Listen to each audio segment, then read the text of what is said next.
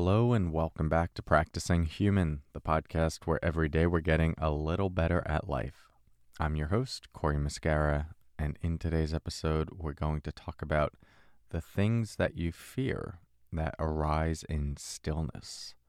More to come on that in a moment. First, let's settle in together with the sound of the bells.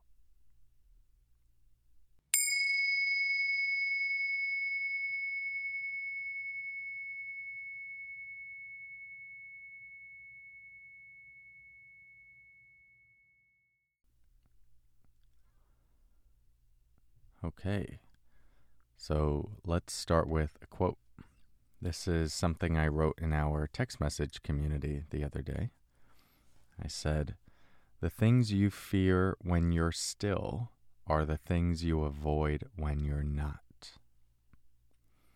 The things you fear when you are still are the things you avoid when you are not. So see how that one lands in your system, in the stillness of your system. So let's focus on that word to begin. Still. This doesn't have to be physically still, but what I'm pointing to is those moments where we get quiet enough to actually listen to what is rumbling beneath the surface, the activity of our heart, the depth of who we are, or even just our subconscious mind, the deeper layers of our mind that have an intuition around what is happening in our life, decisions we've made, things that have been subtle betrayals against what Mary Oliver might call the soft animal of our body. These are the things that we start to tune into when we step out of the story of our life, or we could just say the momentum of our life. I know I've talked about that quite a bit on this podcast, but I think it's always worth repeating what that is pointing to.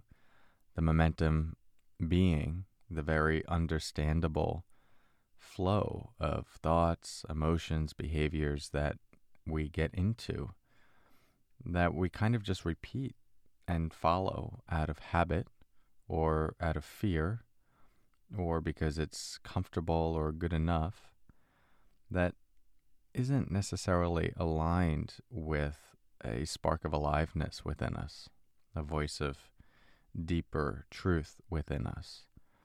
It's the story of our life. Oh, this is what you should do at this age, and this is what you should do in this relationship, or this is how things go after this amount of time, or this or that or this or that.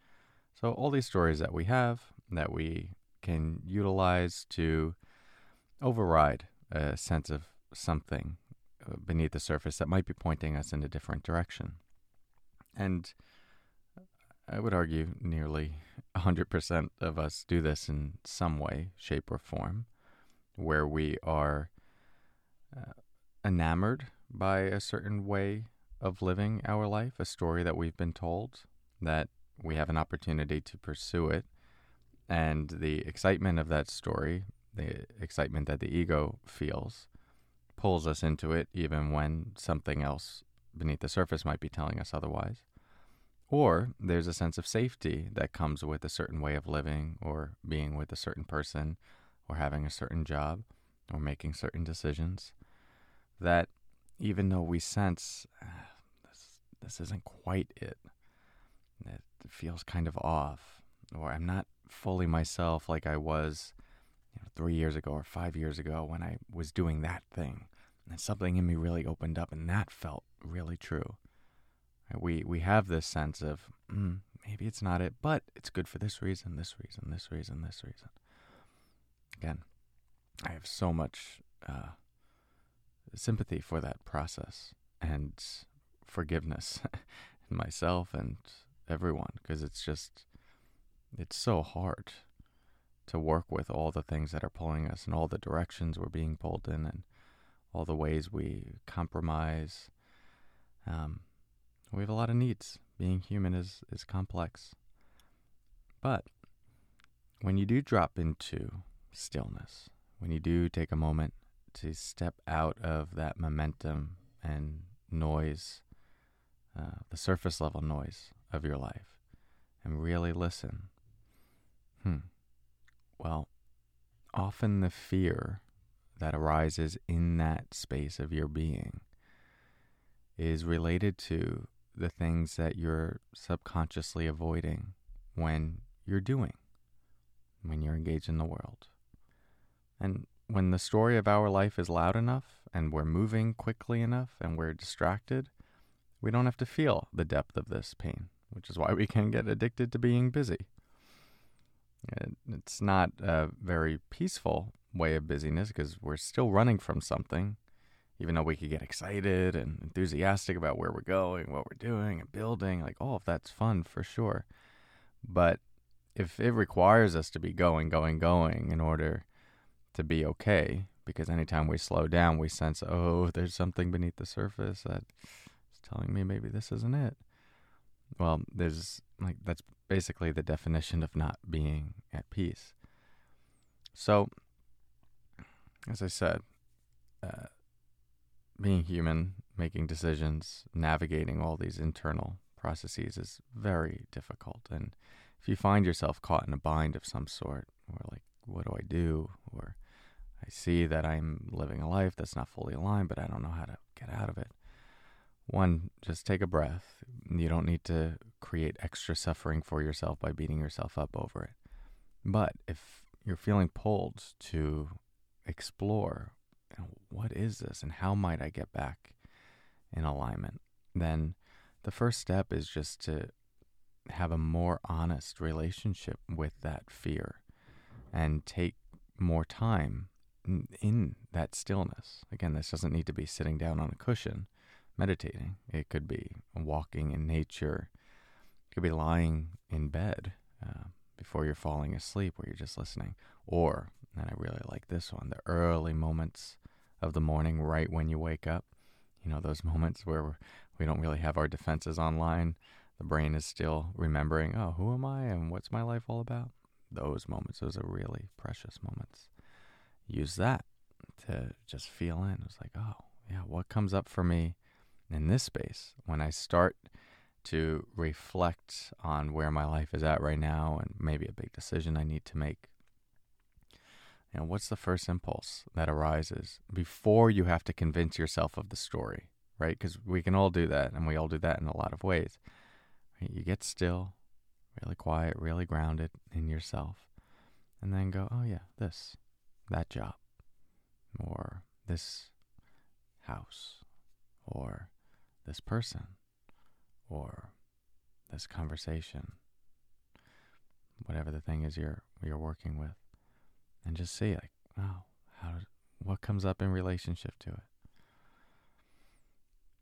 If there's fear, there's a chance that whatever that thing is not aligned with something deep in you. And who knows what that deeper thing within you actually is? Is it your soul's path? Is it your karmic path? Is it your subconscious mind? Is there some divine offering that is yours and yours alone that is telling you where to go? That one is way above my pay grade.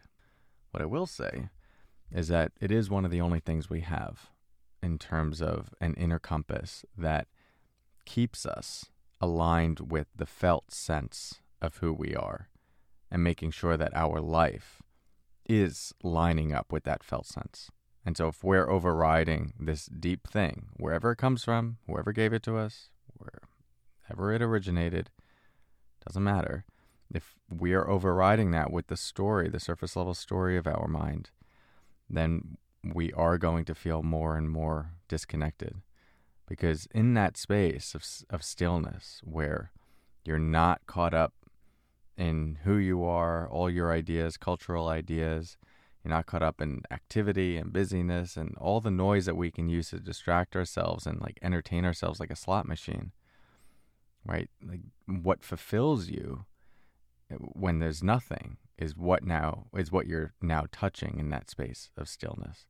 And if something is buzzing or there's a lot of fear in that space, it's an indication that something is off.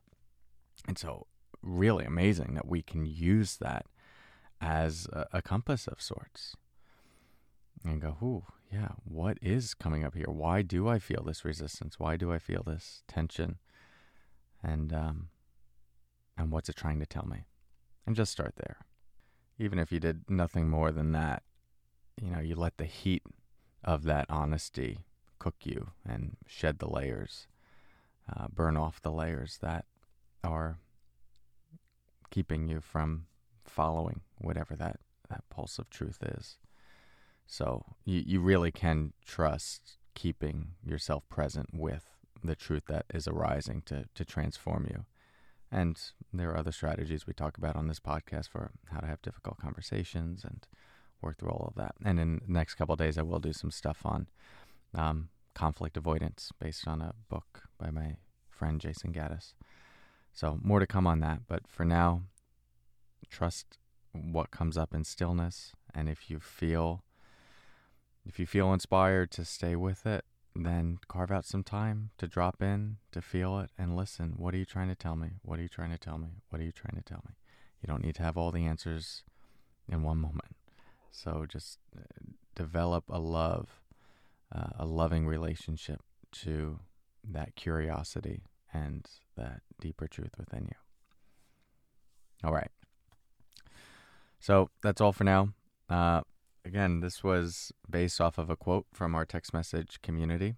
If you are in the U.S. or Canada and would like to be a part of that, I do send out these texts almost daily, basically daily, even Saturdays and Sundays. There's short snippets, short quotes like this, and people really appreciate them. And so I am loving offering them as another supplemental teaching, like a quick thing you get on your phone. And so if you want to be part of that, just text the word podcast to the number 1-631-305-2874. Very sorry for folks outside of U.S. and Canada. This is not yet available. The company is working to make it available to other countries. So we'll keep you updated when that is true. And if you'd like to come to the next masterclass, that will be October 20th, 7 to 8:30 p.m. Eastern Time, where we'll be talking about relaxation strategies, my best tips and practices for cultivating deep relaxation. Again, October 20th, 7 to 8:30 p.m. Eastern Time. You do not need to be there live because everyone gets a recording and all the resources, but you do need to register beforehand in order to access those recordings. So you can learn all about that at CoreyMuscara.com/retreat. That's not right. CoreyMuscara.com/masterclass. So many hyperlinks to keep in mind. Thanks, everyone. Have a good day. I will talk to you tomorrow. And until then, as always, take care.